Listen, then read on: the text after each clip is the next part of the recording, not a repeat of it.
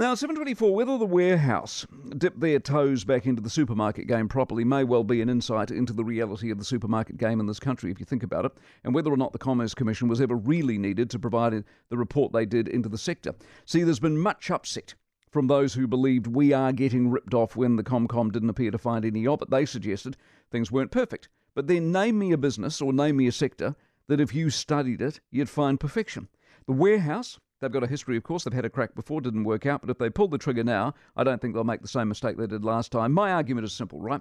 There is nothing, nor has there ever been, anything stopping you setting up a grocery business in this country. A number in small form already have, of course. Yes, there are supply issues. Yes, the major players are aggressive and perhaps even predatory, but that's business.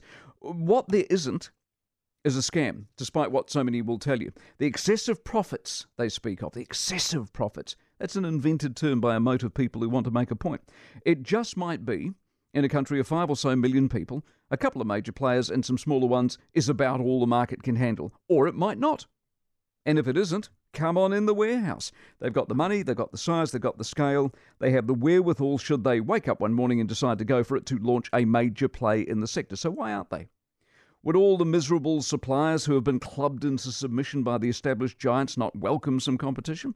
What's holding the warehouse back? Wouldn't a slice of billions in groceries be tempting to have a crack at?